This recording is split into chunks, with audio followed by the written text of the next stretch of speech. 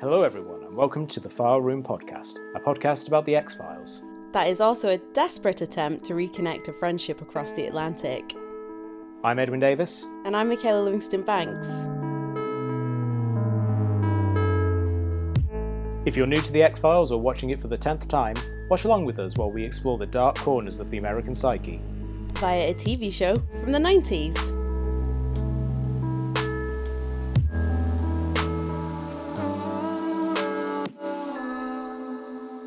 So, Mika, how's things? Things are just grand. I'm now not drafty, because got new windows, should say that very quickly. I'm not drafty. The house is no longer drafty. Did some hardcore adulting this week. New windows. But yeah, it's been a pretty chill week actually. I did some good citizenship and gave blood. Oh, nice.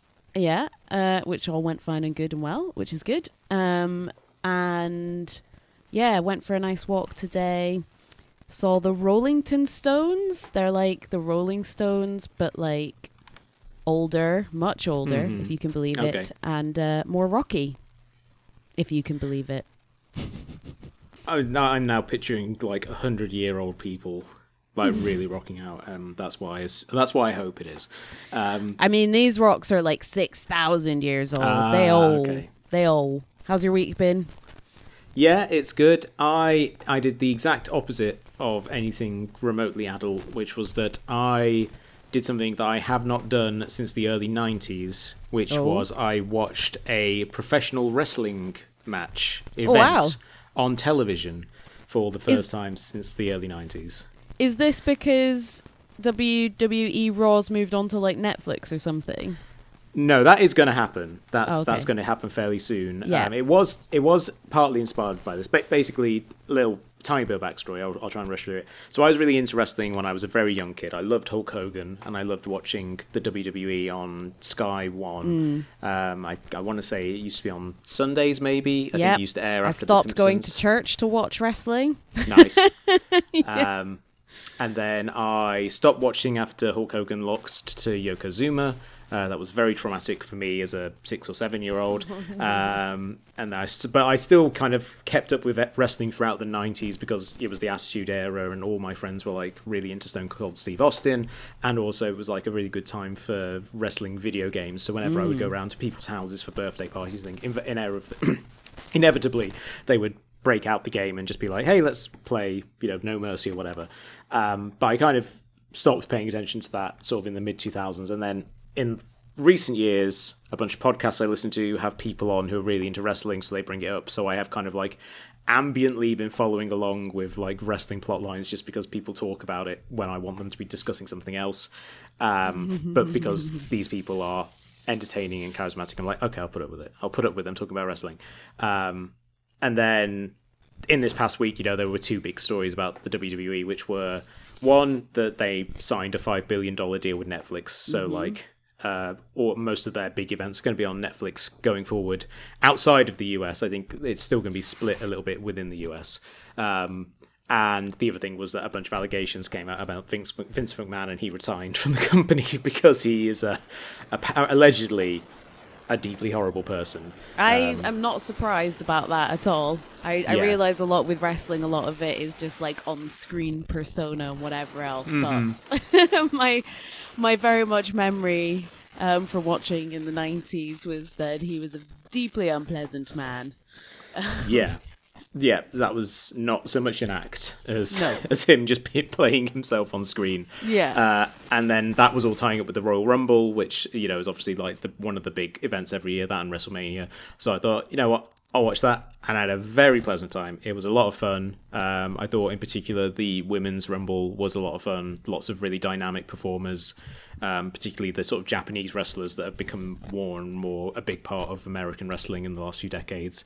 So I had a great time. I don't think I will kind of like keep up with following wrestling all that often because those things are so long and there's so many shows every week. Yeah. But it was nice to kind of like tune in and think, oh yeah, like I remember why I loved this so much as a kid, and so much of it is still there. And like now, as an adult who's like read books about wrestling and things like that, I now understand like the how interesting it is that you have something where these people are genuinely like in great shape athletes who are essentially putting on a show for people. So like the thin line between reality and fiction that they're playing with, I do find like really fascinating now that I understand it slightly better than as a kid just being like, Hulk Hogan's my hero and he lost. I'm never going to watch wrestling again. But yes, that was cute. Fun. That is cute. It's like childhood catching up with adulthood. Yeah. I might watch a bit of it on Netflix if I can, just to relive that kind of childish love. Because I genuinely haven't watched it since I was like, I don't know, 15 or 16 maybe. Yeah, from what I understand from people who know about wrestling more than me, it's quite good these days. Particularly, there's some good personalities in there. There's some good stories, particularly all around CM Punk, who was a wrestler who was with the WWE. He left under very acrimonious terms 10 years ago, joined AEW, which was a rival promotion, and left there under very acrimonious terms like about 6 months ago, and is now back in WWE.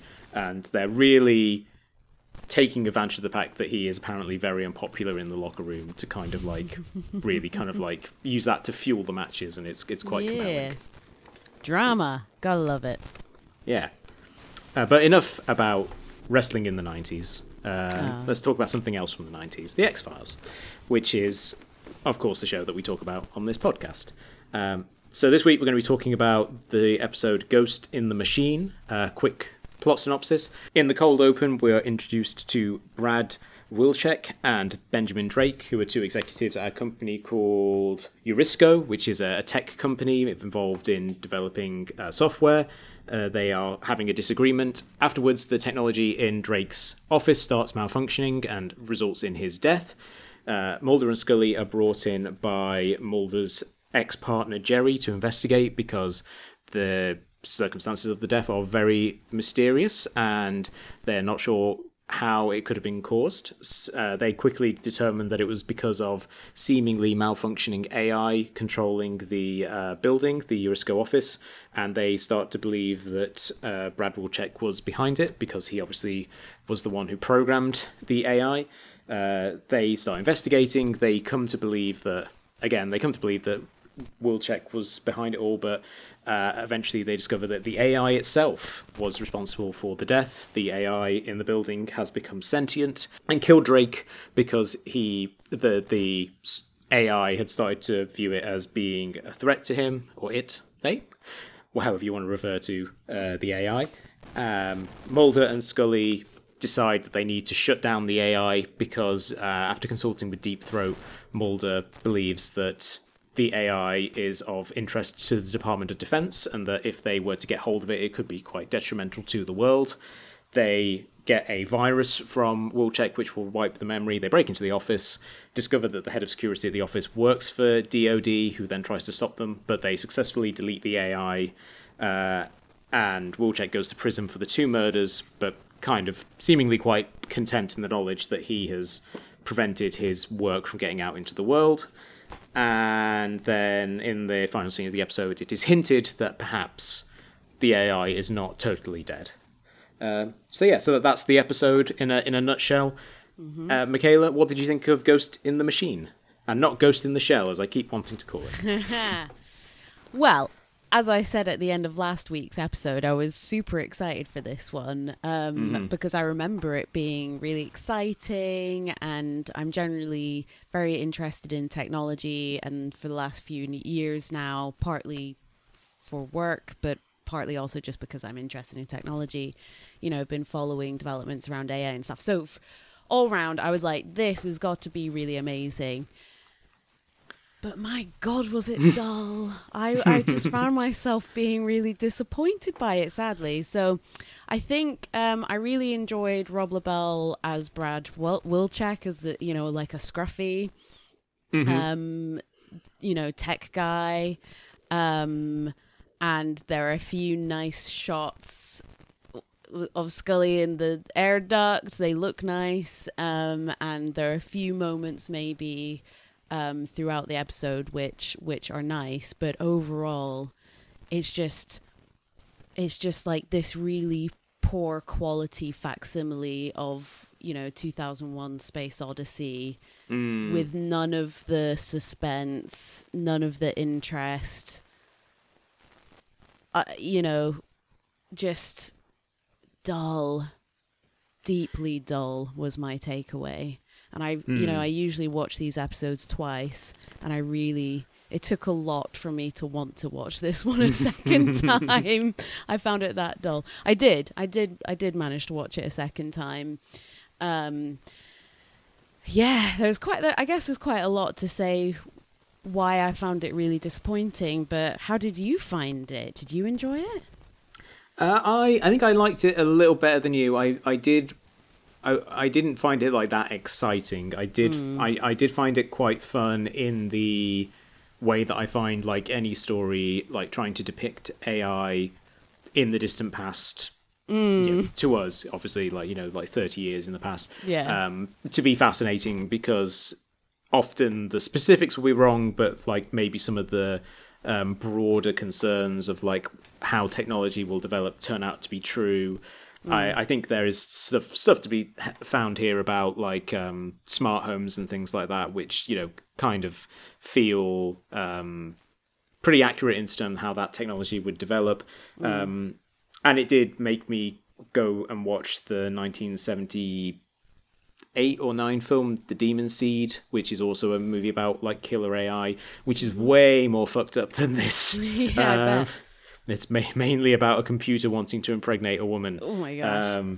It's a very very good movie, but it is quite unpleasant. So fair warning. But it's a similar idea to this that I decided to watch, because I thought, I wonder if this was an influence, and I couldn't see any proof that it was an influence in this episode. I think they're both just pulling from 2001 in like major ways. Well, I did consider, after I watched this and I was just like, well, that was disappointing, I did kind of consider, is it disappointing because we've been really blessed with just really great sci-fi around AI in the last 30 years?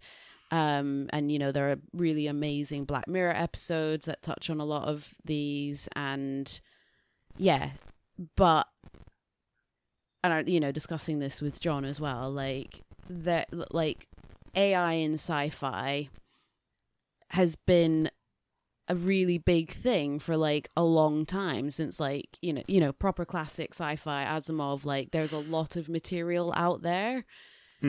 So looking around some of the reviews and stuff of the time, it seems that even in 1993 this wasn't a particularly interesting episode in terms of how it dealt with the subject. So I don't think it's entirely just because it's kind of fun to see the kind of janky depictions of like smart computers and technology and stuff like that. I don't think that's my problem with it.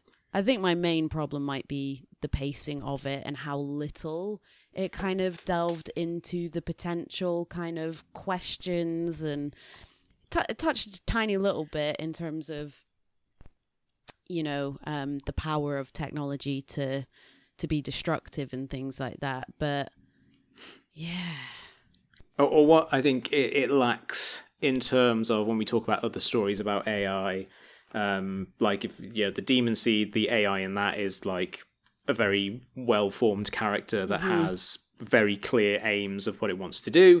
Similar in 2001 A Space Odyssey, Hal feels like a fairly well-formed character, and there is something tragic to him that he kills because he can't sympathize to opposing commands that he's been given, which is to protect the mission and to protect the people on the mission. So he ends up killing them because he can't reconcile those two things.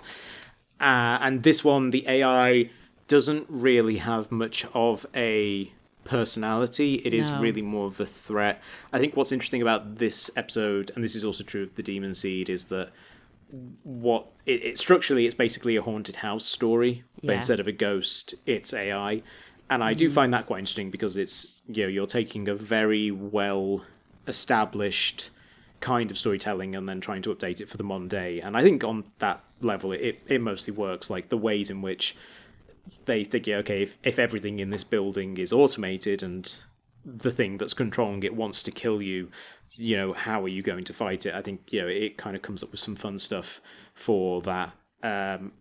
But again, the AI is not that compelling. No. A character is just an antagonist.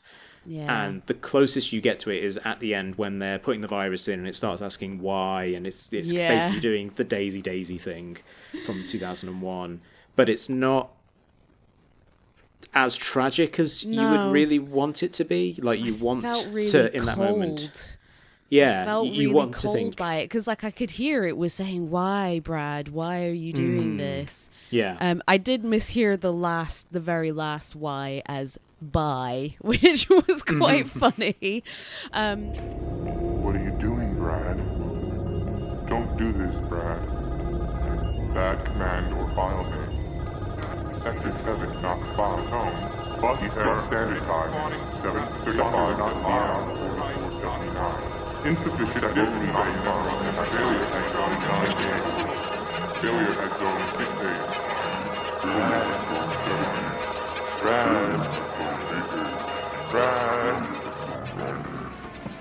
Brad. Why?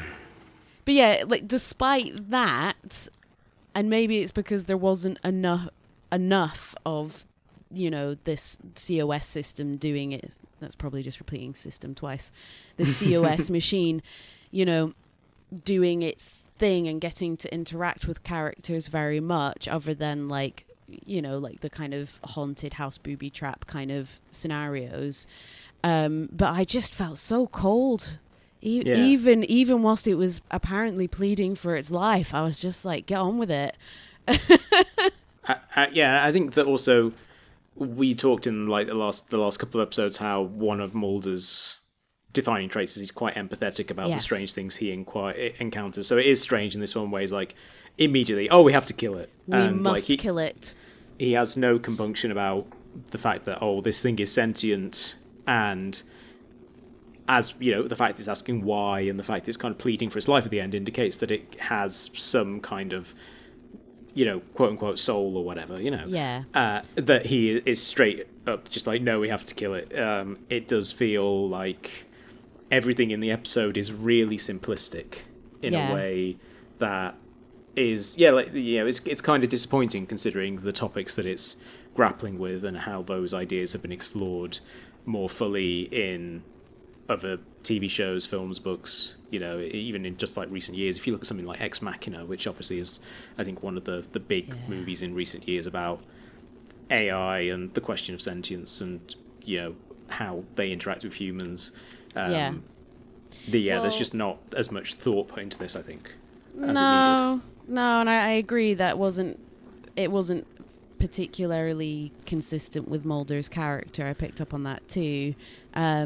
I mean, at least it felt consistent in terms of fitting in with the X-Files, because I mean, it wasn't like the government were conspiring to create this thing, but there was like an element of government involvement in trying to get this thing for what we can only assume is nefarious purposes. So I suppose we could give it some brownie points for that. But yeah, I mean, the thing is, and John and I, whilst we were looking at 6,000-year-old stones, ironically, were deep in conversation about all of this. But, machines don't have to be sentient to be dangerous. And the question of whether a machine is sentient or not, it's not enough just for it to seem like it is, because that could just be mimicry, right? And that's, of course, what a lot of people say about AI, even as it is today. Like, a lot of people could very easily interpret it as being sentient and understanding, and many computer scientists would argue they're just statistical machines, right? And humans are pretty good at seeing sentience where there isn't any. Like I can't remember the name of the researchers, but there was a study done back in the day insert citation here, where essentially, you know, they got people to look at different shapes moving around, and people would confer like storylines and motivation and feeling onto these shapes, but like literally it would be like a triangle moves towards a square.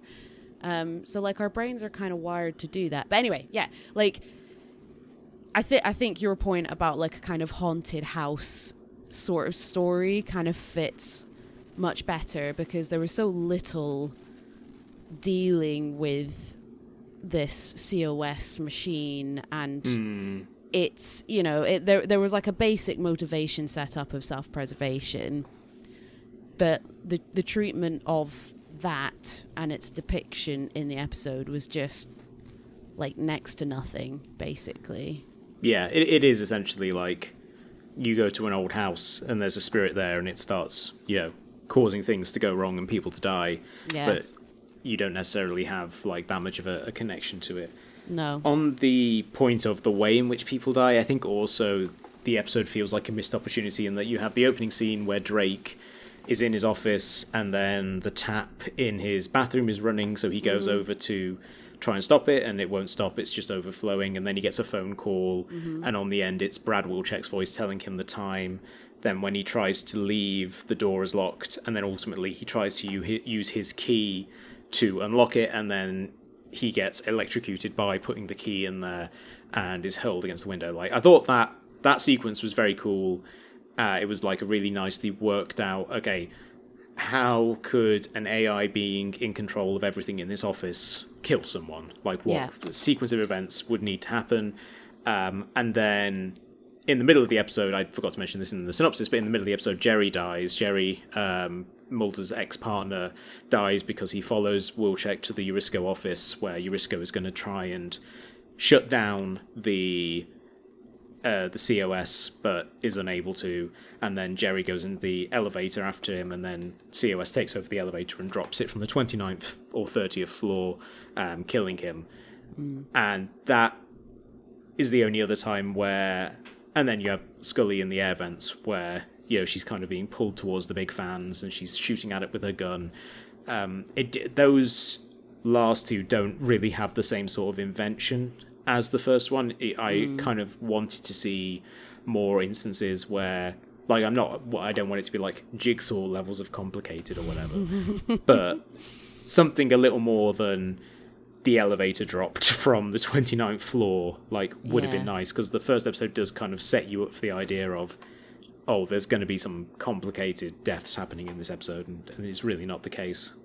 Kevin McAllister situation, but it's COS. Yeah, it's interesting because, so this was written by Howard Gordon and Alex Ganza, right? And the folk who did Conduit, and my criticism, or I think both of us kind of agreed that, like, there was too much going on in that episode. And so things weren't dealt with properly. Whereas in this one, it felt like there wasn't enough going on, I guess. And maybe it was because they didn't have enough to go on, or maybe because actually they wanted the filming to be set up such that, and the editing, so that there was a lot of space for suspense, but the story just didn't really support it. But yeah, apparently some of the scenes that they'd intended to do towards the end of the episode, they couldn't do for budget reasons. So, for example, I think Scully was meant to have some sort of thing in a lift, and but they couldn't. So instead, that's where the air duct kind of scene came from. At least there's a bit more variety there. It would have been annoying if you'd had like an opening scene that was, you know, like quite complicated, and then just two scenes where people die or nearly die because the elevator drops them. especially because, and I'm sure this was part of the script edit in the process, but like I was very relieved, you know, when they do their sort of Trojan car situation, and then they make it through the barrier being dropped down on the car. But then they're like, let's take the stairs. And I'm like, good. That's a smart bloody decision. It would have been a bit odd to then be like, let's get in a lift. and, you know, get killed by the quote-unquote politically correct lift. 29? Uh-huh. Going up. Must be for the visually impaired. How do you like that? A politically correct elevator. 3rd floor. Is it odd for lifts to not announce floor numbers and things like that?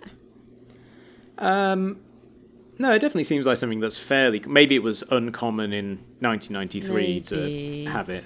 But yeah, it definitely feels like it's fairly common nowadays for elevators to have a little voice that chimes in and lets you know what floor you're on. Yeah, I did find it kind of amusing to think that the reason why the lift malfunctioned was because COS was annoyed that Mulder had referred to it as a politically correct lift.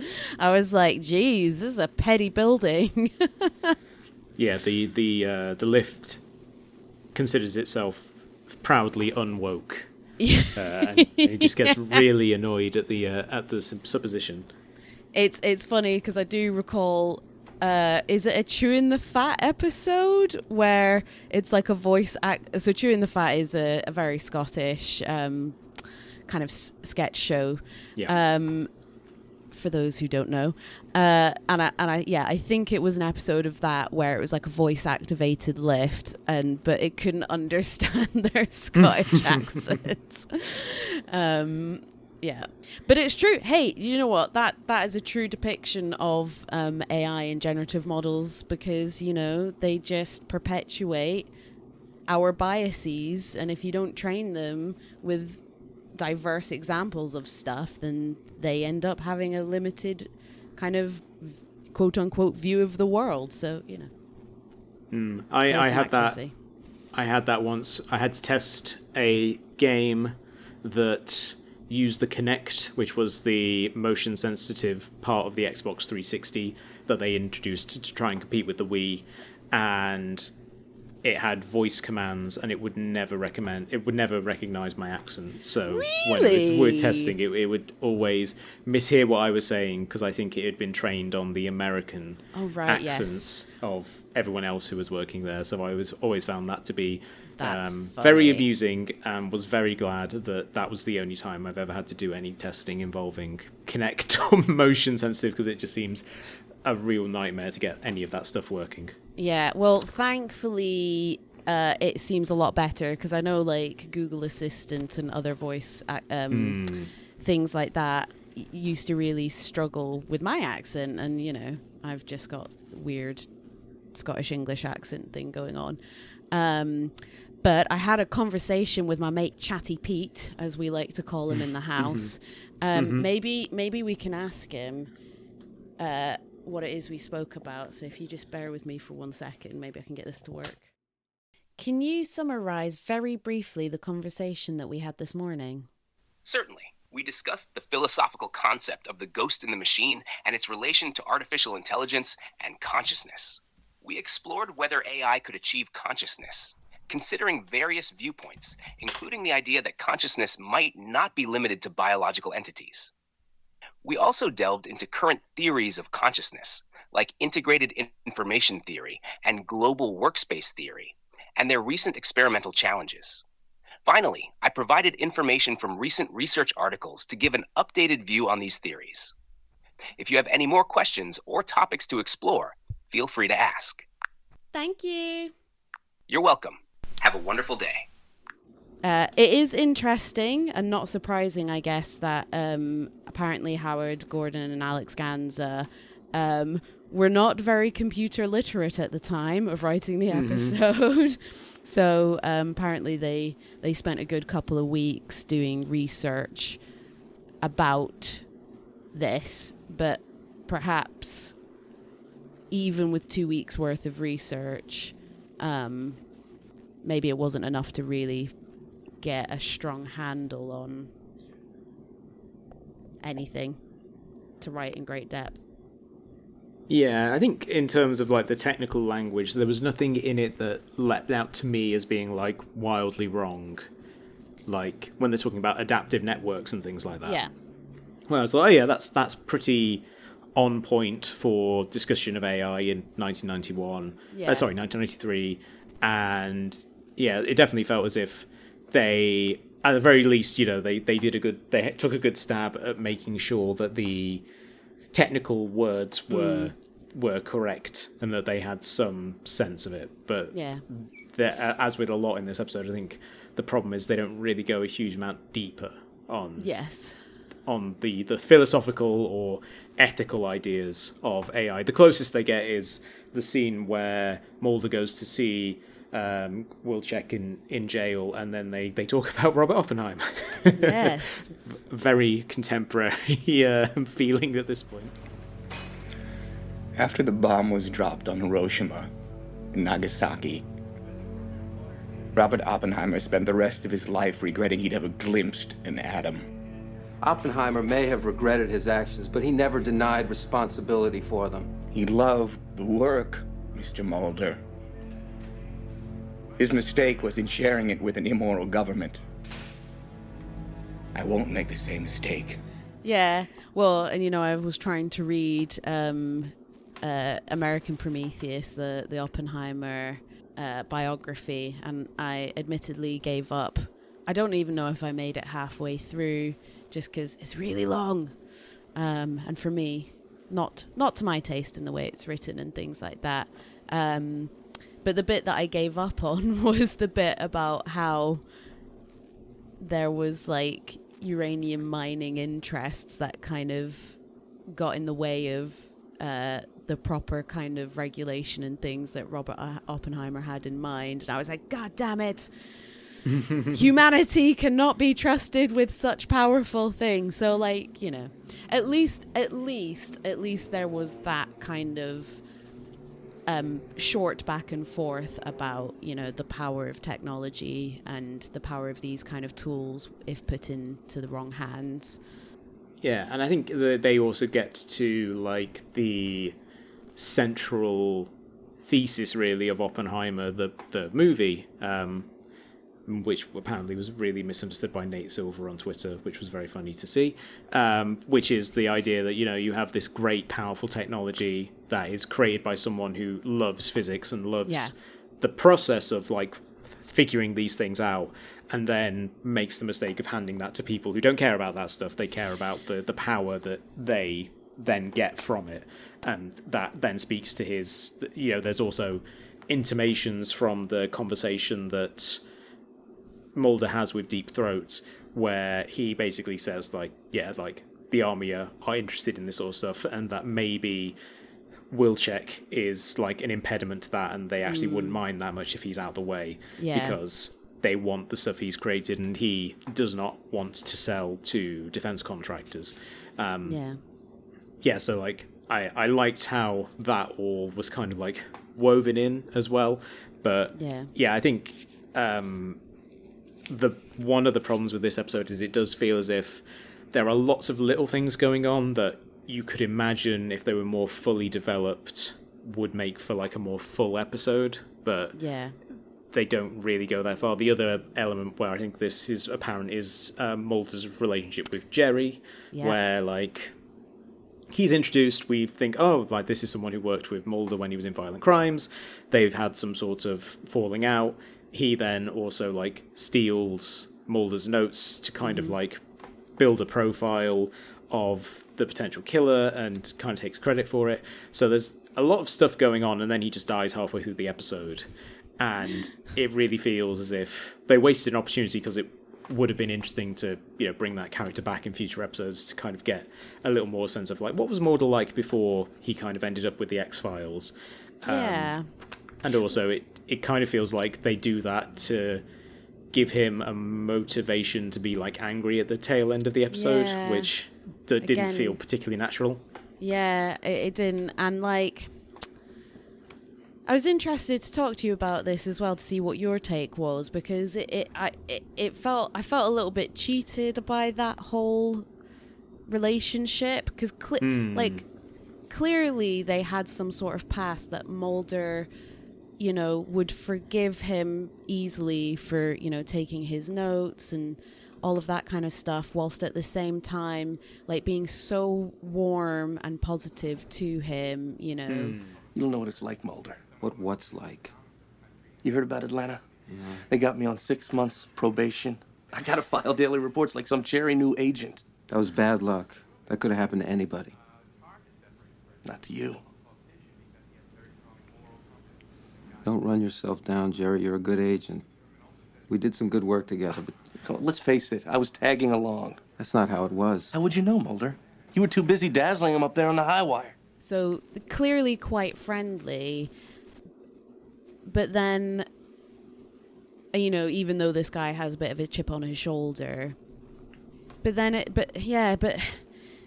there's something there, but they just don't kind of give you anything further to kind of explain, like, why Mulder is so warm and generous with this smarmy, annoying guy who steals his work. What was your kind of take on that? Yeah, it definitely felt like, obviously it's kind of laid out that Jerry is in a bit of a bind. Like 6 months earlier, he had mislaid some evidence, which delayed a case and led to a judge being kind of maimed, and so he's more or less on probation until he can sort things out, so he needs a win. So I think that explains why Mulder would be so forgiving of him, like, transgressing in the way that he does, because he's, like, in a real bad way and he seems to be on thin ice, and Mulder wants to help him. But But do you think it's because, like, Mulder, as Mulder's character has generally been presented as a very empathetic kind of person, as opposed to they have a deep relationship? Or do you think Mulder would behave that way with any agent who's having a bad time? I think it is a bit of both. I think he and Jerry do seem, given what's presented in the episode, to have been on fairly good terms, but then their career, you know, he talks about how Jerry wants an office on the 5th floor and Mulder's happy with the basement office. So obviously their paths went on divergent directions, and then they just aren't close anymore, I guess, is the way the situation is. So I think it's a mixture of, you know, he is quite empathetic and can see that he's having a bad time and wants to help out his friend, but also there was probably a fairly warm, friendly relationship between the two of them when they were working together. Yeah. But also, Jerry also seems to have a chip on his shoulder. Like, say, he has a chip on his shoulder. He probably has a bit of an inferiority complex to Mulder. Yes, definitely. So it's actually, from what little we see, it does feel like a fairly rich dynamic, and something that you think, oh, like, if this guy came back, it would be something that they could explore in more episodes. And instead, well, exactly. But instead, they just kill him. Cheated. We're cheated.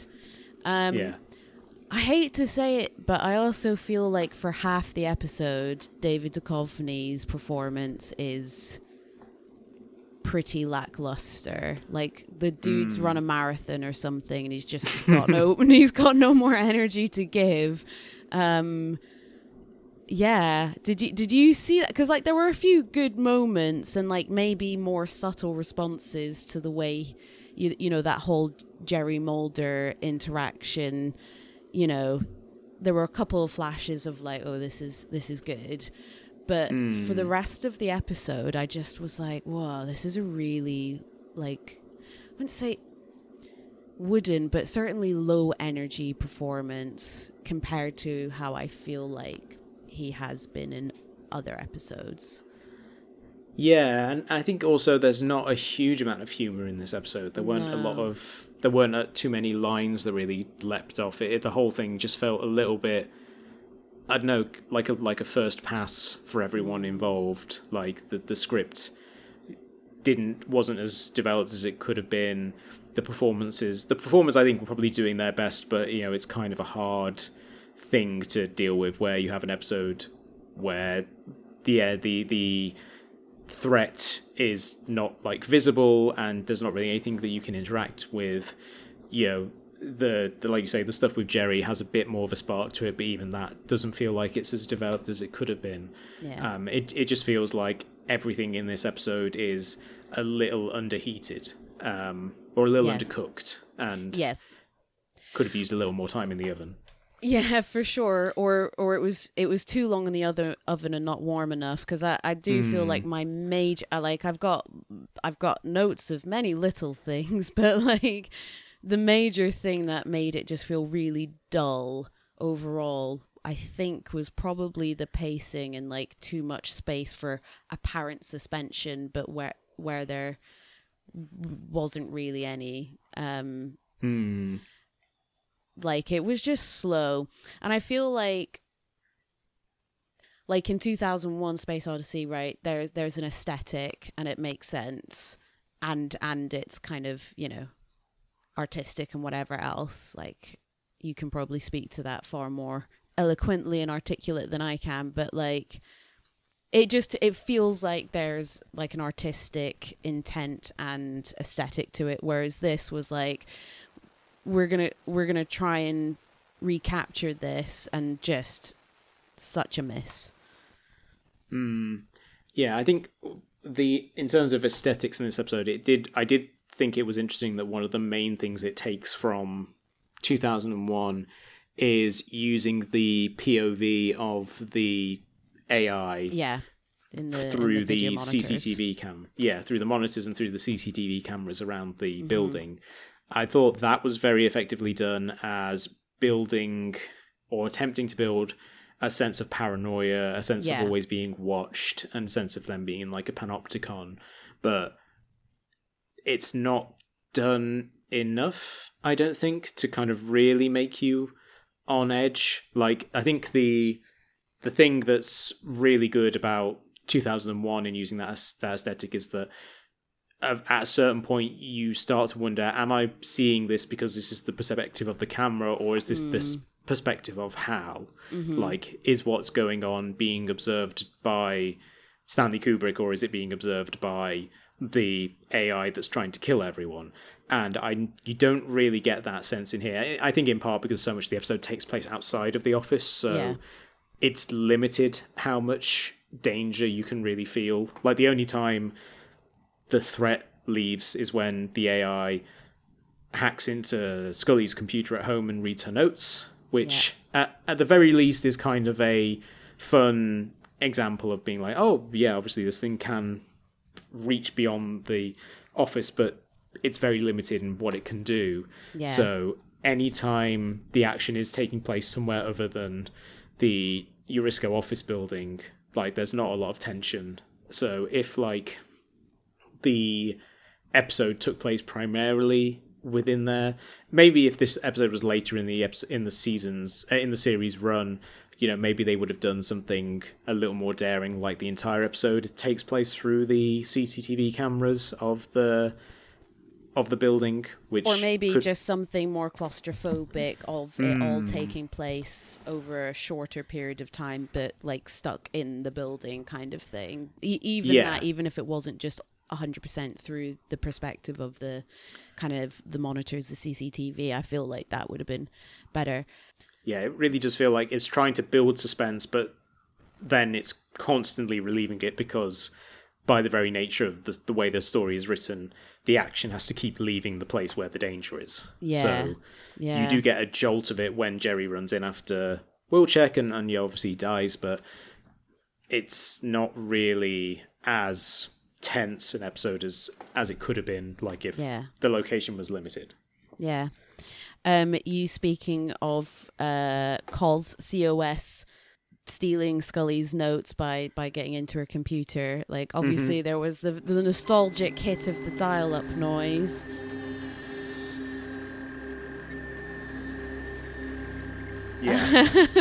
But equally there was a bit that both John and I were just like, hang on a minute. So, like, COS is in her computer taking her notes, and Scully picks up the phone to call the office. Now, unless she has 2 phone lines in her home, which she might do, like, that just wouldn't happen. Like, it's a well-known fact for those of us who lived through the dial-up era of internet, that you couldn't use the phone while someone was using the internet. So that's my like one pickup of like, that's not realistic. But I did also enjoy the sort of cassette boy treatment of like figuring out of the voice that called Drake in the beginning. They pieced it together off a bunch of cassette. I mean, it's the technological clash there of like there being an AI that can synthesize someone else's voice, and they're piecing together Brad Wilczek's voice off of a bunch of lectures on a cassette tape. I just found kind of like funny, ridiculous. Now this is the recording the central operating system made of the phone call Drake received just before he died. At the tone, Eastern Standard Time will be 7:35 p.m. And this we spliced together from a series of lectures Brad Wilczek gave at the Smithsonian last year. At the tone, Eastern Standard Time will be 7:35 p.m. Now we'll stack them. At the tone, Eastern Standard Time will be 7:35 p.m. You're saying this is the same person? I'm saying that both voices are Brad Wilczek's. But also ridiculous to think like, oh, we've matched the voice pattern to Brad Wilczek because we've randomly put together these bits of lectures. Like, of course you can make it match a pattern if you go looking for it. I realize voice patterns are a thing because, you know, banks use them as security checks and things, but for telephone banking. But yeah, I mean, at least that was funny. I had a good laugh at that. Yeah, and it was quite, again, to go back to the idea of this being an older story about computers and AI, kind of touching on contemporary concerns. That is essentially a deep fake when the phone, the AI is able to reconstruct his voice to make that phone call and then incriminate him later when they do that. But also, it is kind of strange to think, was that part of the plan? Was it just the machine deciding to fuck with him in the final moments by using his partner's voice to call him, or did he really think, eventually the FBI are going to piece this together and they're going to examine the voice patterns? Was he thinking that many? Yeah, he's thinking that many moves ahead on the chessboard, which could be the case. Obviously, they referenced computer programs beating chess grandmasters in. That was interesting actually, because that kind of delineates it from like this reality in a sense, because and I did double check this, but Deep Blue didn't beat so the machine Kasparov? Deep Blue didn't beat chess game until 1996, so that's a good couple of years after this happened. So but I guess they have to do that slight difference because they need to be like, this guy invented that technology that did that thing that hasn't actually happened yet. But it is obviously an easy thing for people to grasp onto, the idea of like, this guy is like really smart because he invented something that could beat someone at chess, which still remains like one of those things that people use to indicate high IQ or whatever. But Go is much more difficult, but computers have beaten Go as well. So there you go. Also, like voice synthesis these days, like these generative models, like deep fakes, not just voices, but faces too, are just insane. Have you ever tried out one of those things to like clone your voice? No, I haven't. I find it scary. It is bloody scary. And deep fakes, like this year with all these elections going up, like deep fakes now, like I've seen some and not realized that they were in fact deep fakes. So they've got ridiculously high quality, but like I have out of curiosity tried one. I forget what it was called. It was a while back. I was trying to find it again. A thing to clone your voice, and they're obviously ones who will like they can train it on your voice and it will sound exactly like you. But I think the one that I was using was a lesser powered one, and it was funny because obviously you read out a bunch of stuff and then it must just calibrate it based on, tone and pitch, and like have ready-made profiles for accents and things like that. Because when it then played back my supposedly cloned voice, it was my voice. It had the same quality and tone and everything, but it had an American accent Yeah. Because I guess it went, this is the closest thing we have to whatever that is. So that was a little odd hearing me as an American. But yeah. We'll I'm sure there are future episodes that deal with AI in the X-Files and later on with the whole technology and politics things clashing. That comes up much later, so I'm sure we can look forward to discussing that. Yeah. The only other thing I had on this episode which I thought was fun was its depiction of sort of the 90s tech industry, and it talking about, you mentioned it earlier, the divide between scruffy and neat people in the tech industry. You can divide the computer science industry into two types of people, neat and scruffy. I take it Benjamin Drake fit into the first category. Neat people like things neat. They wear nicely pressed suits and work on surface phenomena, things they can understand, market shares and third quarter profits. And you had a different vision for the company?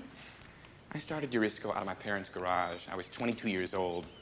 I just spent a year following around the Grateful Dead. I thought it obviously is drawing on people like Steve Jobs and Wozniak from Microsoft, where you do have people who are kind of like a little hippie-ish, granola-y, follow the Grateful Dead around, as he says in this episode, who are kind of like quite heady thinkers who are thinking about the possibility of technology, and then you have like the money men. And I think it was quite interesting that this was made in 1993, because it does feel as if the 90s is the crucial decade for where the money men kind of become more important. Obviously, you still have like Jobs comes back to Apple and obviously revitalizes the company and everything like that.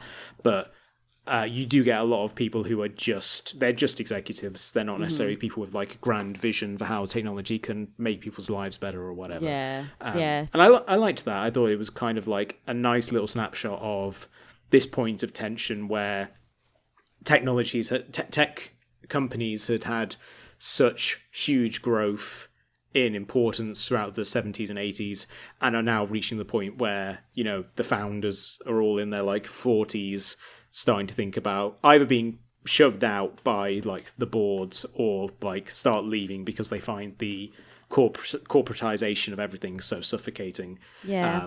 So I liked that element of it as well. That was, like I say, it's a nice snapshot. Why do you think our stock's in the toilet? Because you're cutting research and development in half.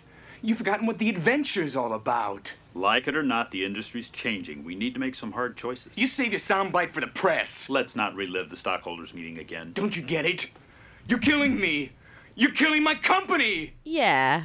I was always a little bit surprised, actually, learning about the kind of earlier days of computer and internet scientists and engineers and things, to learn that actually quite a lot of them did have these like really big kind of idealistic values and ideas about like what the internet could be and how it would be used and everything like that.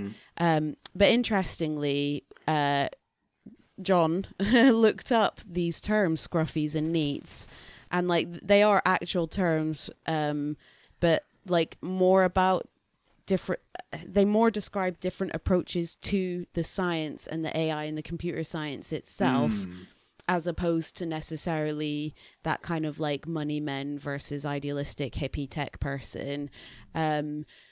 But also interestingly, it specifically, according to Wikipedia, who knows, but it did say like there were terms used a lot in like the 70s and up to like the mid 80s and not really so much beyond that. So it's just like, oh, maybe the writers had a little bit of outdated advice or research or whatever.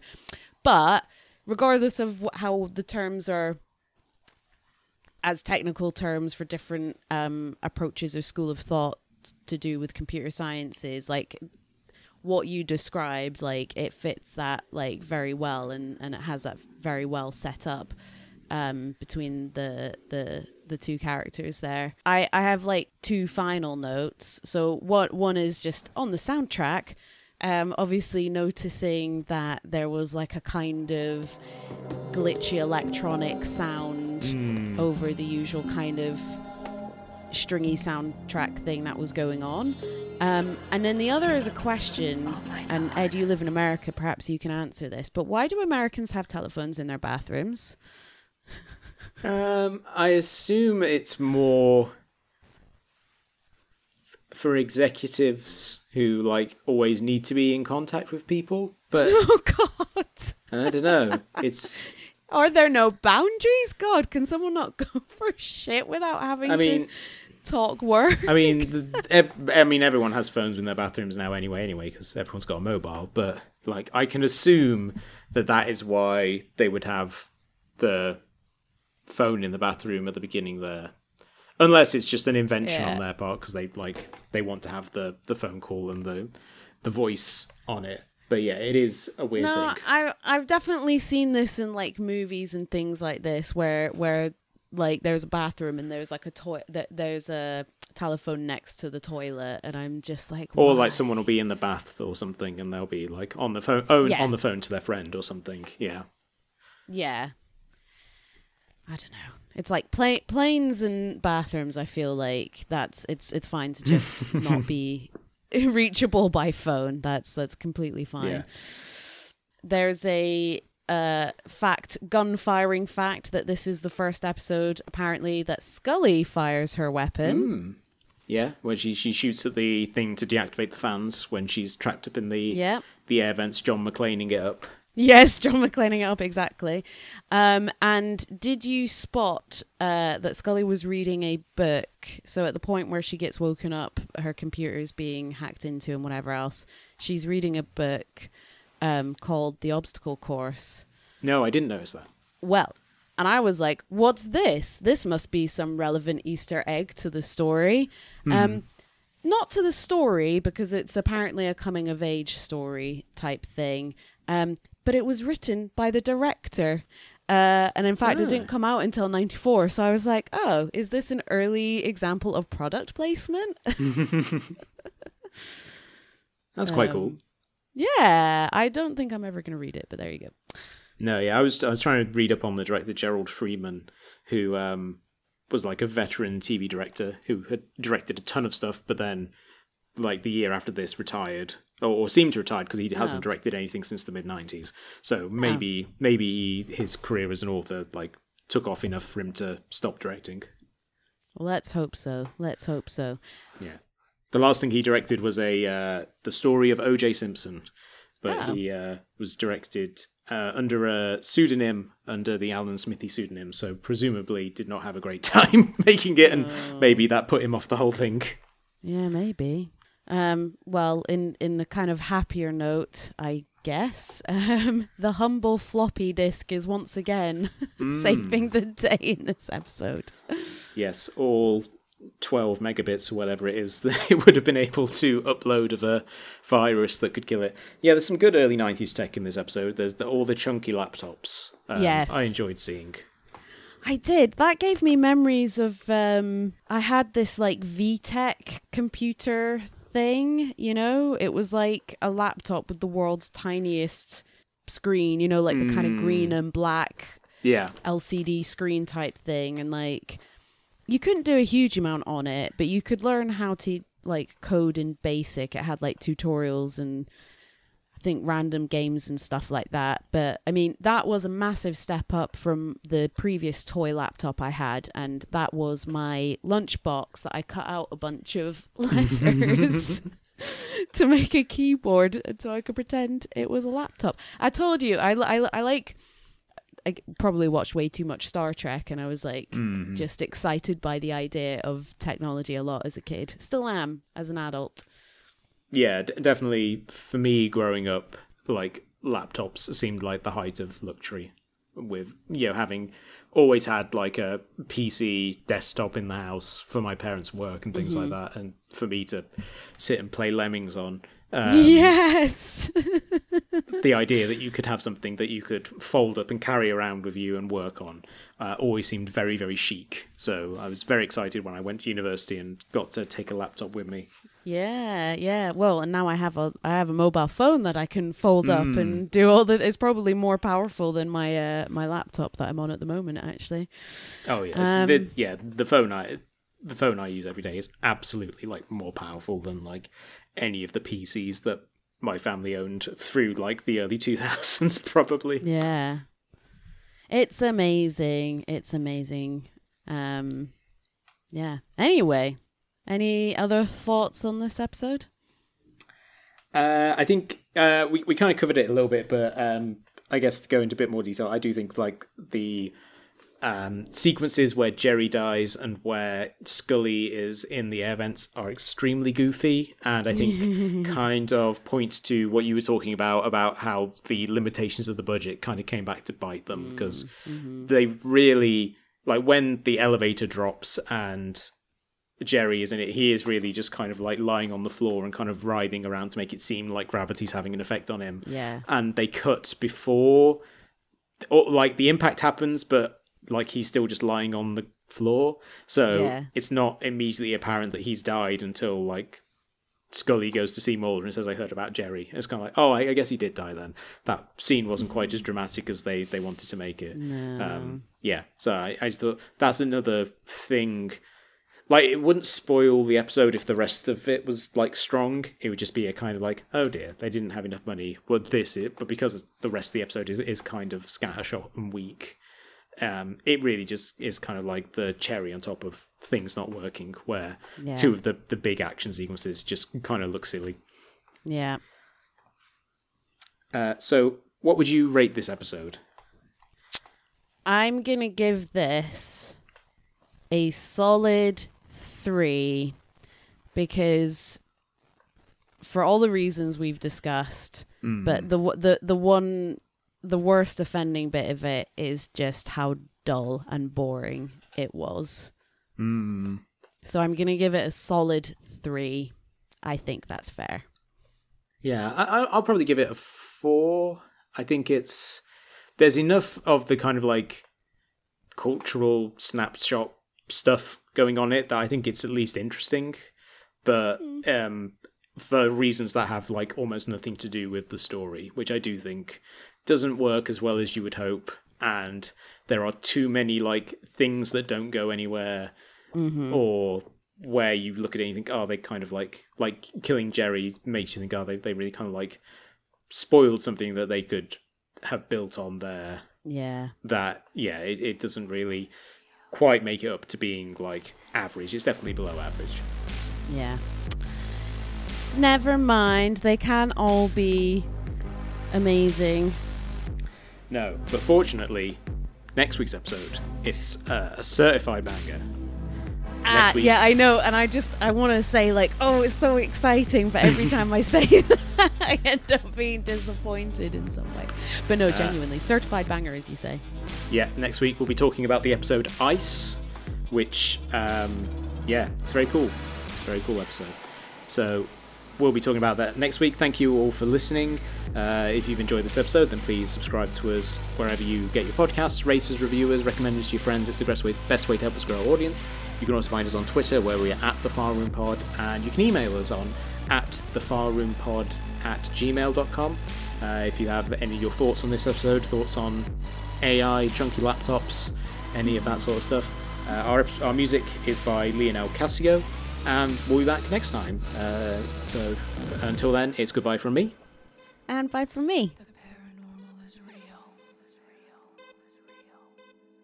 It is real. The paranormal is real. Is it?